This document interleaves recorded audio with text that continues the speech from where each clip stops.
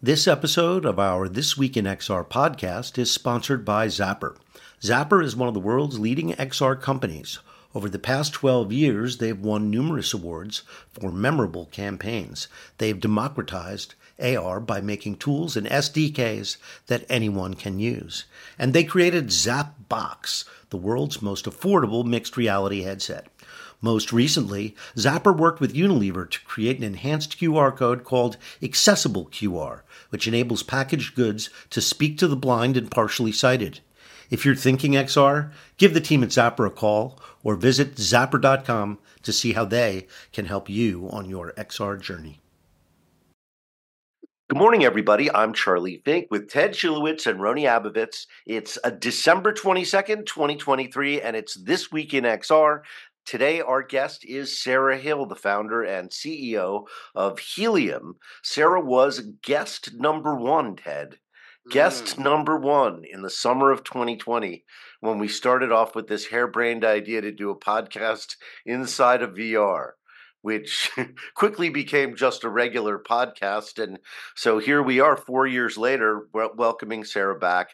And of course, we have Roni with us as a co-host now. So I'm excited to chat with her both about the podcast and what's happened in the past 4 years, but also her company Healium, which now counts among others the Mayo Clinic among its investors, and it's for brainwave training, and she'll tell us about it. It's a pretty exciting new technology that will be hailed as an overnight success, but will of course have taken 10 years. Yeah, So, we should go back in time and listen to what we sounded like and thought the world was going to be like 4 years ago when we had Sarah on, and see how we've evolved. oh And yeah, see how she's evolved. I've never listened to a 4-year-old show. Have you? Yeah, me neither. It just sort of struck me as you sort of mentioned it. Like, wow, be interesting to go back in time and see how it affected how everything has affected everything. That's very interesting. So not a big news week this week, which should be a surprise to nobody. Finally, the news is calming down, even though CES, what used to be called the Consumer Electronics Show, is around the corner. We can talk about that. But a story broke last Friday, and I'm surprised it didn't get more play. When OpenAI shuts down ByteDance's access to its API via the Azure cloud because they were accused, according to Alex Heath of The Verge, of using OpenAI to train their own large language model, which is a big no-no. Not exactly illegal, I guess, but it's a big violation of the terms of service, and they were promptly shut down. So I'm looking for more on this, but it does play into a frequent theme, and one I know, Roni, you feel very passionately about, which that ByteDance is not an honest company.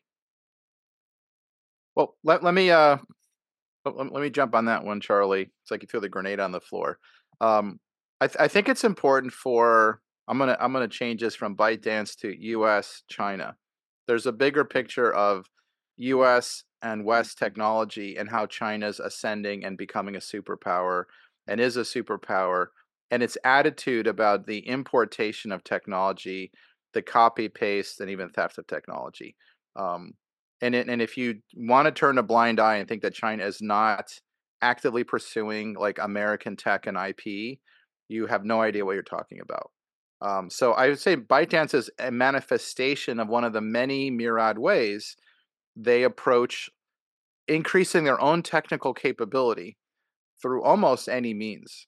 And this is something the U.S. has been very, I would say, poor and slow to respond to. And as someone who's built tech companies that has had to weather sort of these like nation state attacks, what it feels like is being like a pioneer in a fort attacked from all sides, and the government doesn't do a lot to help you.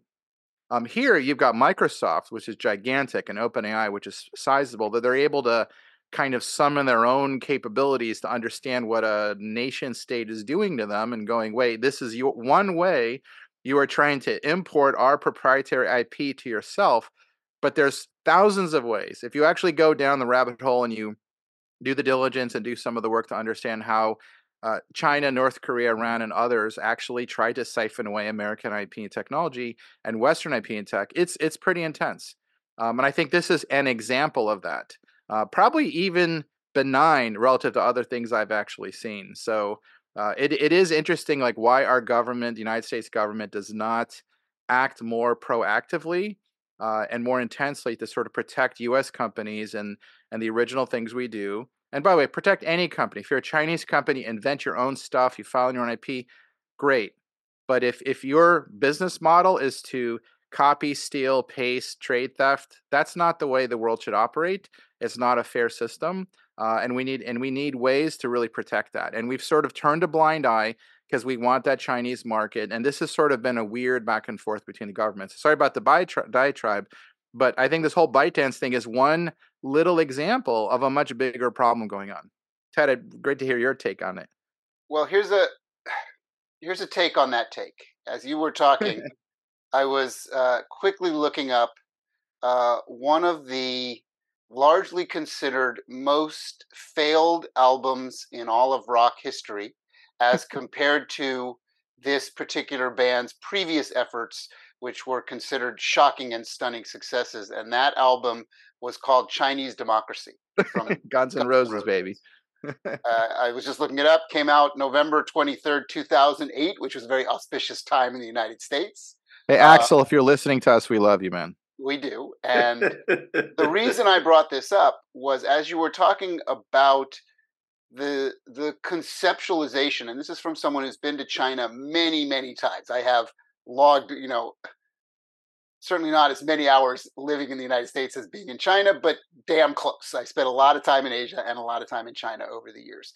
And there is a version of what we refer to as Chinese democracy. And what I am reflecting on is AI in general, generative AI in general, and its tenets and its attempts to kind of eat the world are a version of Chinese democracy because they have less care for rights and clearances and ownership as a sort of core tenet, which gets into this interesting philosophical discussion of intellectual property versus inspiration. But Chinese culture, aka Chinese democracy, tends to lean into this more open, steal it, fake it till you make it kind of culture based on their long history of oppression and fighting against oppression. And their idea of capitalism is skewed to our idea of capitalism and is actually, it would be interesting to see if others that really study this way more than I do, in many ways, it aligns a lot with the concepts of what AI is doing, which is it's all a little fuzzy and we don't exactly know who owns what. So we're just going to kind of go for it and let the chips fall where they may. And I think that's a bit what ByteDance did, which is kind of why they're probably like, in their perspective, we didn't steal anything. What are you talking about? AI just allows us to do this. What makes this different is the internal communications that Alex got his hands on, which, include ByteDance employees talking to each other on company message boards about how to properly, what is the phrase that he used? Data wash things so that they can't be traced, and sort of being very open about it within the company. So, which is Charlie, evidence. let's be even-handed, though. Hang on a second. Yeah, the data that OpenAI has accumulated. I'm glad you brought this up. The data from all of us. I know that's the irony of this. You got like one stealing from the thief. So it's like, hang on a second. Like, let's make this. But the other piece, which Ted hinted on, which is really key. If you, and it really opened my eyes visiting. This is like years back at Mako, like visiting over there. That the culture is one of sharing and passing on. So copying, and it's not thought of as copying and stealing. It's like constant improvement amongst the population. So there isn't this proprietary, I own it. It's like share it and you can work on it and add it. So it's a collective mindset, which Ted, you were hinting at is like a giant AI brain. They've been operating like a giant analog AI brain, and that's the irony of it. So this is a classic example of Chinese democracy. And AI, in many ways, is a classic example of Chinese democracy. So take it for what it's worth, guys. It's worth studying. It's philosophical. Meanwhile, all our kids are on TikTok. Right? All right, moving on from our pet peeve. We'll come back to this. I have a feeling soon. Um, so this week on display, there were a lot of contrasting views about the state of XR as we are entering the next year. We're certainly going to see at CES where things kind of stand. It's a good marker for that, what the year is going to bring, and also what the companies are feeling about themselves and their prospects. So, last year CES was all about the metaverse. I don't think anybody's going to say that word this year. Everybody was sort of started. The AI thing was starting last year. It's going to be all about AI this year, and I think that's one of XR's big problems. Is that AI has just sucked all the air out of the room. It seems like super not relevant when you're talking about something as big as AI. You also have some very weird things happening with the numbers, partly because of the transition from the Quest 2, which people stopped buying, to the Quest 3, which is seeing some, I guess, decent but not sort of unbelievable pickup. So that made 2023 look like a really bad year, maybe worse than it really was. But it also shows that we're not growing very fast. IDC says because of that, 2024 is going to look really good. So we'll see, is AR, VR up or down, or in particular VR. Sony is not sharing any information about PlayStation 2 sales. I think critics liked it well enough, as much as certainly the PlayStation 1 got, but I don't know. I don't know. Can we There's, just Microsoft. I mean, I think it was capped off. The week of pessimism was capped off by Microsoft announcing that Windows MR is no more, and it looks like the Army deal and the HoloLens are a thing of the past, as Satya is no longer hugging Kipman on stage at Mobile World Congress, but instead he's hanging out with Sam. And it's just over. Charlie, can we say this though? Everything around this industry is now centered around Apple's launch next year of basically Vision Pro. All the other stuff is getting dusted, which Apple likes because it's like Vision Pro forward. That's why 24 will work, because everyone is like, nothing matters until they ship, and then everyone will copy around Apple for the next 10 years. That's the mindset of consumer electronics. If you guys think differently, but I think that's why this year sucked, because Apple showed up and said, we're putting out Vision Pro in 24. Nothing else matters until we ship. And that's why 23 sucks. I don't know, Ted, if you've got a different view, Charlie, but I think that's what's going on. Apparently today is my day to wax philosophically. Right, so it's the end of the year. Ted waxes philosophically. So, and I've mentioned my philosophy on this podcast and many other things that I've done, speaking gigs around the state of virtual reality, mixed reality, and it is essentially the thesis that you cannot artificially try and bring something into mass market acceptance and use case. As you know, I'm super bullish on virtual reality, mixed reality. I was super bullish on what you were doing with Magic Leap, Roni, and super bullish around technological advancements, right? I've kind of made a little bit of a career about it. But I also have a very high sense of recognition, maybe because of my kind of life in this world of technology, that just throwing money at a sector and overwhelming dollars at a sector to try and force it into the belief structure that it's going to be really big, really fast is often a recipe for disaster. And I look at things in the technological sector that started off with small nuggets and then grew organically into things that are humongous, right? The internet at large is one of those things. YouTube is one of those things. Cellular communications is one of those things. Cable television is one of those things. Television as an entity is one of those things, right? They didn't have one or two quote unquote tech giants trying to just throw huge amounts of capital to try and force a market into existence. Markets come into existence because there's a genuine need and desire, which Charlie, you and I talk about all the time, about where are the real hit spots, where are the veins of success of virtual reality and mixed reality. And there are many, many of them that are very legitimately valuable, right-sized businesses. But VR is not as big as television yet and may never be. VR is not as big as the internet in all of its forms yet, and likely will never be. The metaverse, as a terminology, is not as big as what we commonly refer to as all things internet related, which we now, have the transition from what we like to call Web 2 to Web 3. The metaverse is a vein of that. It cannot be forced into a larger existence than people actually want or need, right? And virtual reality, I feel, is more exotic than people realize. And I think about it every time. I put on a headset a lot still. I did a lot of Golf Plus yesterday because it was pouring rain Yeah. in LA. So I was in Golf Plus for a couple of hours. But I also know that's not an everyday thing, even for me, right? That's someone that's supposed to be doing this for a living.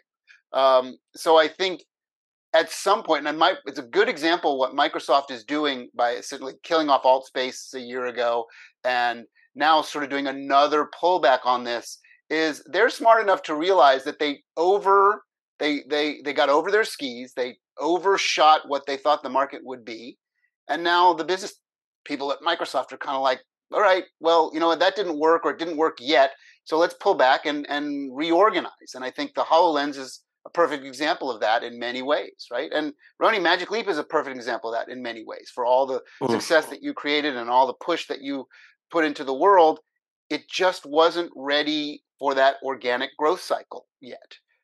So I don't know if you guys agree or disagree, but Well, that's I think how I look at that. we often talk about patterns in company behavior, and there's certainly one in Microsoft in that they don't cry over spilled milk, right? They bought Nokia. 18 months later, they shut it down. It cost them $8 billion or something like that. And so it wouldn't surprise me if they just sort of said, you know what, good technology, good learning, bad timing. We're moving on to AI. See a HoloLens. We'll talk to you in 10 years. Yeah, and the interesting story about Nokia, it's a great one to bring up, is that part of Nokia, the Windows Phone, didn't work, organically didn't grow. But Nokia as a company is stunningly successful at what they do and continue to be in the underpinnings Right. of 3G, 4G, 5G communications and forms of the internet.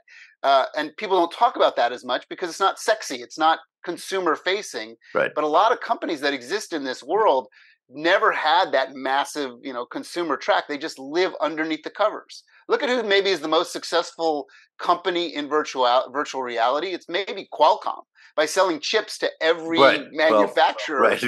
Well, that's a same NVIDIA story. and AI. Exactly. And That's NVIDIA what I and was going AI. to say. Can I wax philosophical for one second, Charlie? Let me just make one point, and then we'll go to you and bring Sarah in. I think what's changed in my view of this is I don't think that the wearable headset is going to be the successor to mobile.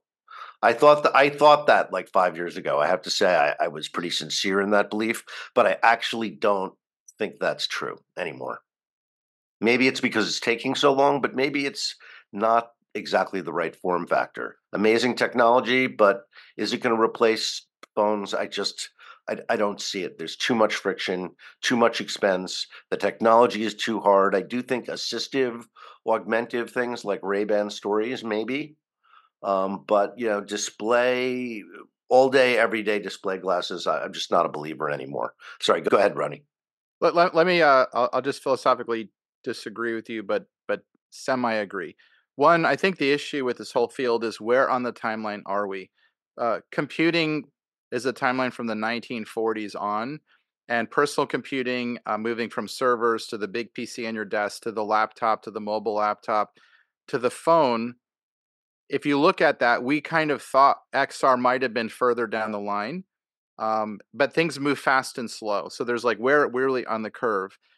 But I think one of the ways to identify where we are on the curve is like, what are the characteristics? And Charlie, this is sort of a debate we can keep having, not right now. I think the all day, every day requires radical change in form factor until it hits like Oakley size, no wire, lightweight, Yeah. all the goodness that you want. Then it hits it. Until then, you just have adoption. So maybe I'm just cynical about the timeline because what you're talking about is like but Sarah's 10, 20 here. years. Let's bring Sarah in. Sarah, so good to see you. You are always and always will be guest number one. Hey, I was happy to be your first. So, this is a great nerdy play date, as I call it, and it's always good to see you.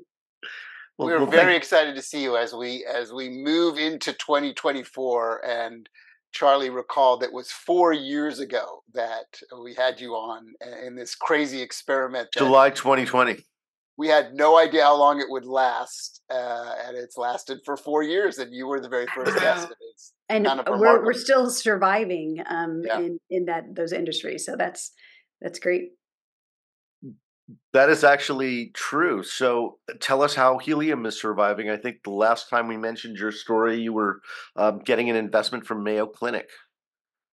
Yes, investment from Mayo, and also new sales channel partners, and essentially for your listenership who isn't familiar, Helium is an immersive media channel, either in regular flat video or in immersive media that's powered by your body's electricity. So anything that captures data, our technology turns it into media and makes it reactive to you.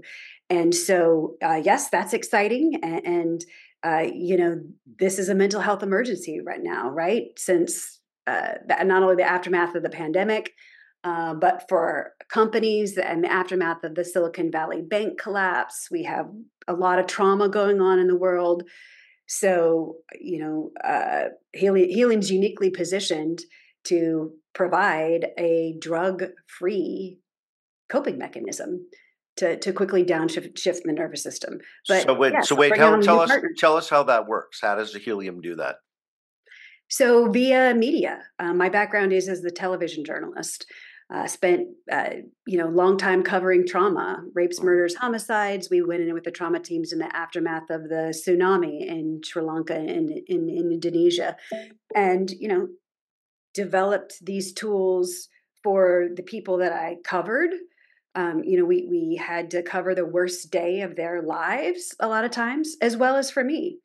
And anyone else who wants to feel better and find a drug-free way to downshift their nervous system. And so yeah, these are digiceuticals, drug-free solutions, not a replacement for psychotropic medication or professional counseling, which we all know has value to some individuals. This is a fitness tool and a way that you can actually see your feelings or your heart rate that comes from any fitness tracker, that we can turn that bio data into assets instead of being a flat number on your wrist. It's spatial, it's set out into the world, and you can actually see it and learn to control it. Got And you. in the 4 years that we've been tracking, certainly, the world has gone through massive change. We are not likely ever through what has become this new virus that now lives with us in various ways. It's springing itself back up again in various forms. Certainly, the vaccines have removed it from a sort of death-oriented, many people are dying world to something more evolved and better than that. Although not perfect. Where have you gone in that sort of 4 year span as a company in terms of your success and growth, and beyond the Mayo Clinic, who else is sort of involved in it? And then maybe the second part of the question is, how do people find it? How do they deploy it? And is there an individual cost, or is it absorbed by the health providers and the insurance companies? So first off, it's used in areas of stress, things that suck, that we all have to go through, right? Areas of acute situational or confined stress. So you'll find Helium in a number of VA hospitals around the nation. Other enterprises, healthcare institutions are using it for nurses for compassion fatigue. And entities are realizing that when you reduce and give people tools to learn to self regulate, that improves human performance. And if we've learned anything in the aftermath of the pandemic, is that we all need self coping mechanisms. And that, just as you work out your body to reduce the likelihood that you need to go to the doctor, the same tools need to be out there for you to do the same thing with your mind.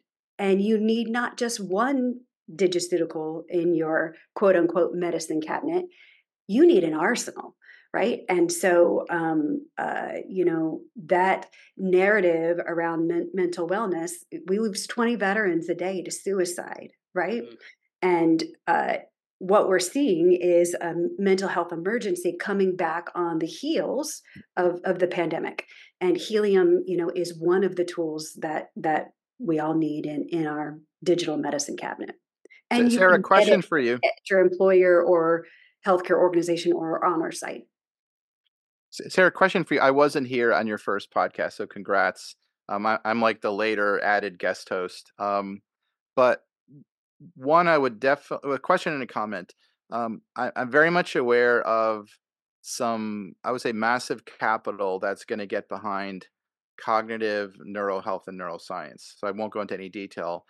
Using other means like software based and things like that. Like Adam Ghazali played with that at UCSF, and I think there's a really interesting movement there. So I would definitely implore you to stay the course, because I think you're going to see a really interesting shift. It's a gigantic unmet need, and a lot of pharmaceuticals don't really do the job well. So there's something really interesting you're on. The question I have for you is, how did you pick this?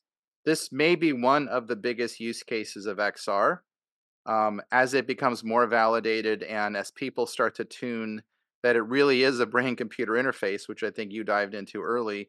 What got you to thinking that? Because it is a BCI, and you recognize that. How did you arrive there? So it was not a linear path. It started with a group of veterans, terminally ill and aging World War II vets. They weren't able to physically travel to see their memorials in Washington, D.C. One of my beats as a reporter was covering these veterans. And we needed a tool that would allow them to feel like they were on what's called an honor flight at their World War II, Vietnam, Korea memorial, even though they weren't there.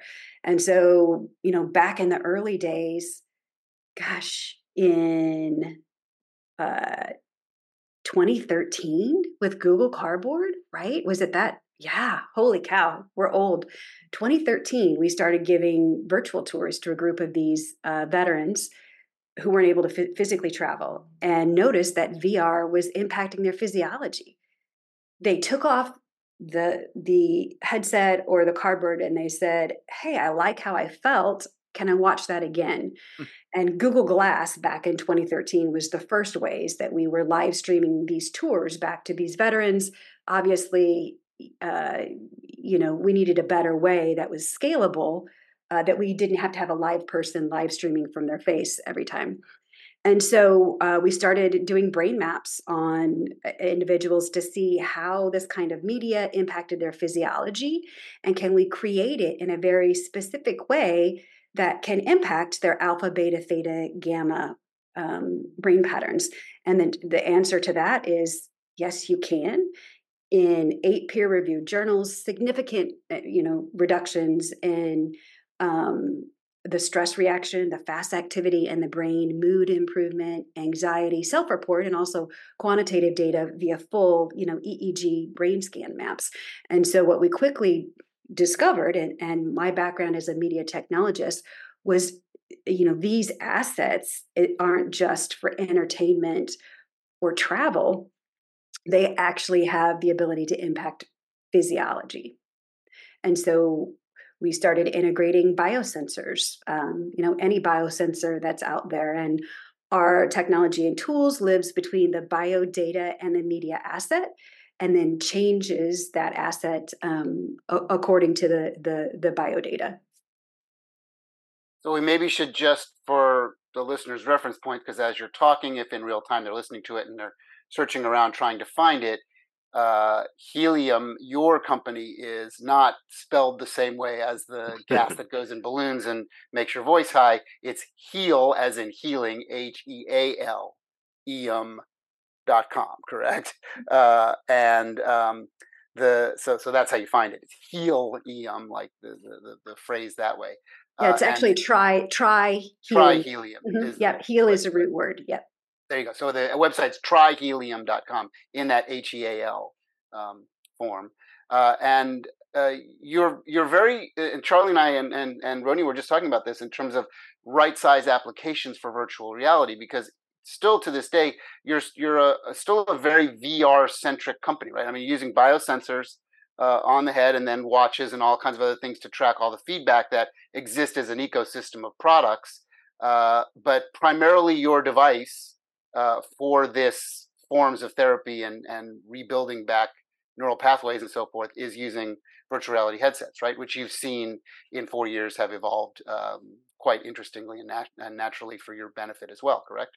So we are a software company. We don't make any headsets, or we don't make the fitness trackers. And we're medium agnostic. So Healium, you can find it on your mobile device in flat video. You can find it in immersive media. We're on wherever video is. That's where Healium is. And going forward in the future with the Humane AI pin, any place that has media, you could also power that media and make it reactive with Helium's tools. And it's not just a content channel, but also creators also have the ability to upload their content to Healium, and it can add those biofeedback and neurofeedback integrations for them. And then they can get a readout of how did that piece of media impact brain patterns or heart rate. So, these tools are valuable in learning to self-regulate, but they're also valuable for creators as well, to be able to know how is their impact, how is their particular story or media impacting brain patterns or heart rate biodata signals. Why did I think there was like a band that detected your brain waves, or was it? Am I misremembering it, or is it No, a I think that's bracelet? right. I think Yeah, that's part of the Yeah, system. but it's we work with any third-party wearable. got it. So EEG headbands, right? And not a lot of people have EEG headbands, and so we bundle them together with our product to make it easy for the I consumer. see.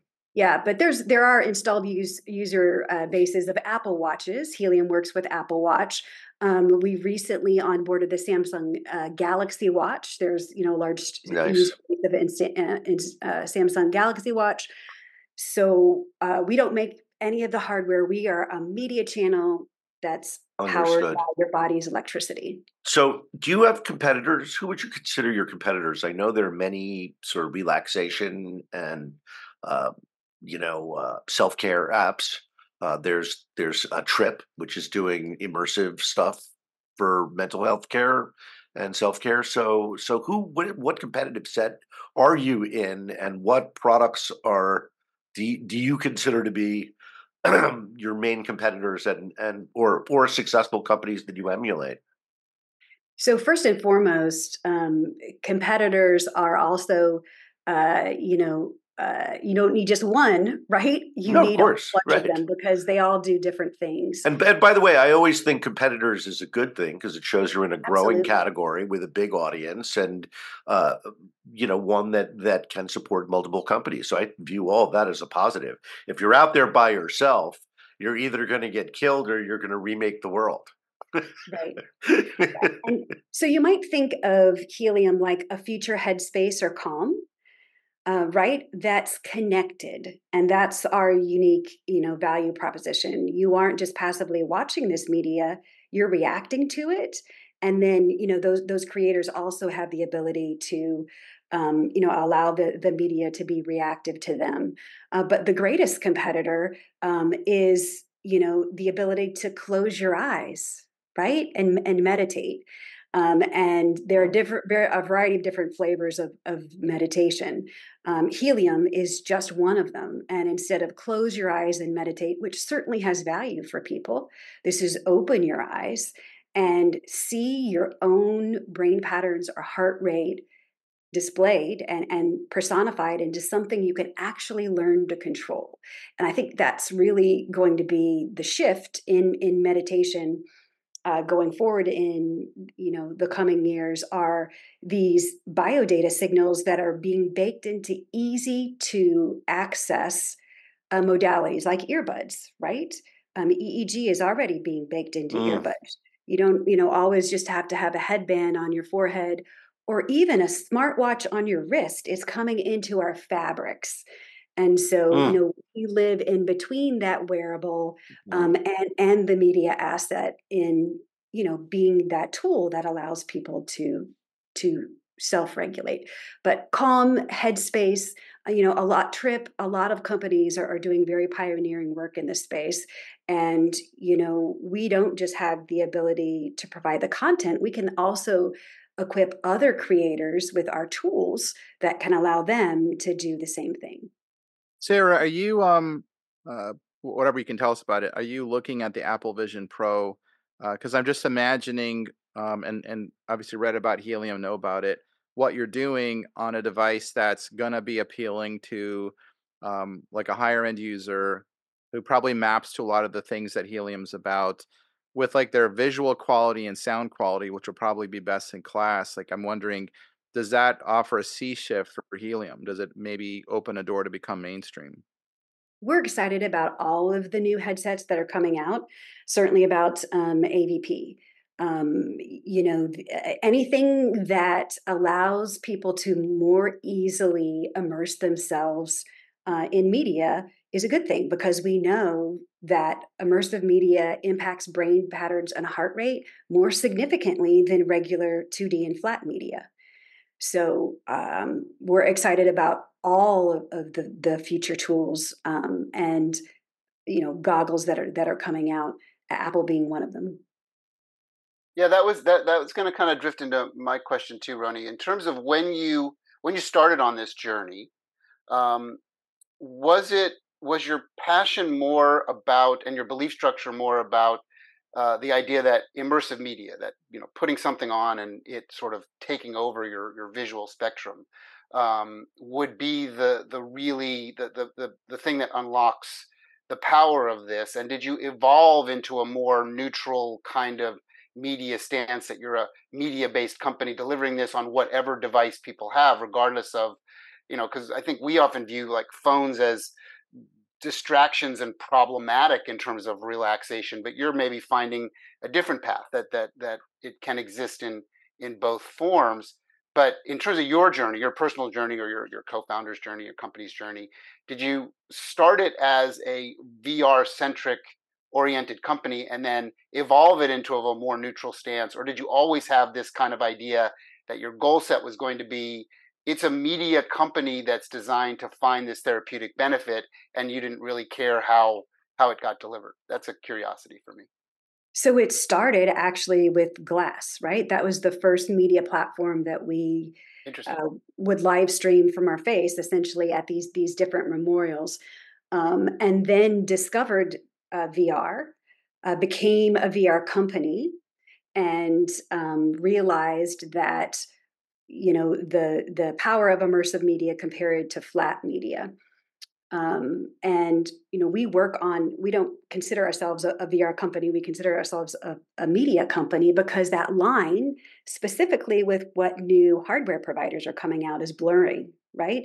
That line between the flat world and the immersive world is very quickly, you have the ability to very quickly go in and out of that now. And so we're ambidextrous as it relates to any fitness tracker, any headset, and any media platform that's on the spectrum of flat to immersive. Sarah, we're hustling toward the end of our show, and there was one thing I wanted to discuss with you. Uh, Along with my co-host, you and I have been in the industry a long time. We're industry friends, right? We've been seeing each other for 8 years now, 2 or 3 times a year at different events, and one of them is always CES, where Helium has traditionally had a booth. Are you going to have a booth again this year? We're going to have a presence there. I'm double booked at another event in San Francisco that week, so some of our team will be there, and also be in San Francisco as But well. will you be exhibiting on the floor? Not on the floor. Yeah. And so, looking back on all these past CESs, what are you anticipating we're going to be experiencing in Vegas this year? You ask a good question. I think a lot of AI, right? From XR combined with AI, XR combined with biosensors. Those are all of the areas that we're excited about that essentially, make this media easier to consume. We're excited about EEG being baked someday, hopefully, into more earbuds, more sensors being baked into goggles to make it easier to, not only see your feelings, but to discover their power. So I will be at CES on the last 2 days. Would love to connect with anyone there. My team will be there all week as well. But yeah, have an event in San Francisco that we're on a panel on that conflicts. Is actually the biotech showcase. So if you all are in San Francisco and are planning to attend that event, definitely check it out. Ted and I will be there for the duration. My back notwithstanding, we may be doing something on Thursday night. I will email you about that. Any listeners, by the way, who want to get together with us, send me an email at cdfink or at thisweekinxr@gmail, and we'll see what we can do about including you in our plans. Yes, we do gatherings at CES. Absolutely. Yes, so that's one of the best parts about CES is seeing Sarah and all of our other friends every year. It seems like kind of at this point, it's an inflection point in our lives and in our year because so much flows from that. I would add to by the way, we have Gary Shapiro next week, who is the CEO of CES. So he'll give us a real thorough rundown because CES is the consumer everything show today because electronics have gotten so intimate with us. You mentioned fabric. Last year, there was a fabric booth. It's actually, I believe, a company called Meta also that is making fabric with sensors in it. And I think that has absolutely got huge potential, particularly for, a company that's using biometrics and feedback the way Healium is. So I think we'll see a lot of that. Yes, AI everywhere. We had metaverse everywhere. That's gone now, replaced by AI everywhere. And of course, I think the glasses thing that's happening now with headsets as screen reflectors, has become a big deal. So many companies coming out with products. I think some of them are quite popular. So you're going to see more of it. Yeah, right? there are like 6 or 7 companies that have very low cost extend your smartphone, and I think Sarah, that's an interesting field. As you look at so many people using smartphone, but a lot of them do eye tracking and 3DOF-ish stuff. Yeah. So I do think that there's a niche developing there. Hey, could I mention real Yes. quickly before we close out the Honor Everywhere program? Honor Everywhere is that free program for veterans that we started many years ago that allows them to virtually visit their memorials. That's now expanded. We've open sourced that software, so you can find it on most any mental wellness immersive media platform. Behave VR, Penumbra, other partners, Manage XR, Arbor XR, Clean Box Technology, all of marquee brands in the XR space have come together to share this content. So if you know an aging or terminally ill World War II veteran, a Korea, Vietnam veteran who hasn't had the opportunity to see their memorial, tell them about the program that's on all of these companies' headsets now that allow them to virtually visit. So just want to put that plug in there. And if you want more information, you can go to honoreverywhere.com or check out any of those other VR companies that I mentioned. Mind VR also has the content as well. There are about a dozen different VR companies that have banded together to share that. Sarah, it has been a pleasure having you on the show, the 173rd show, as well as the first show. So we have learned a lot from you. Your professionalism and your poise hopefully has rubbed off on us a little bit. Anyway, that's our show. Thank you for coming. Thank you, everyone, for listening. Come back next week. We'll have Gary Shapiro, and we'll talk about CES some more. And Merry Christmas. Merry Christmas. Happy holidays, everyone. Enjoy the end of the year. You too.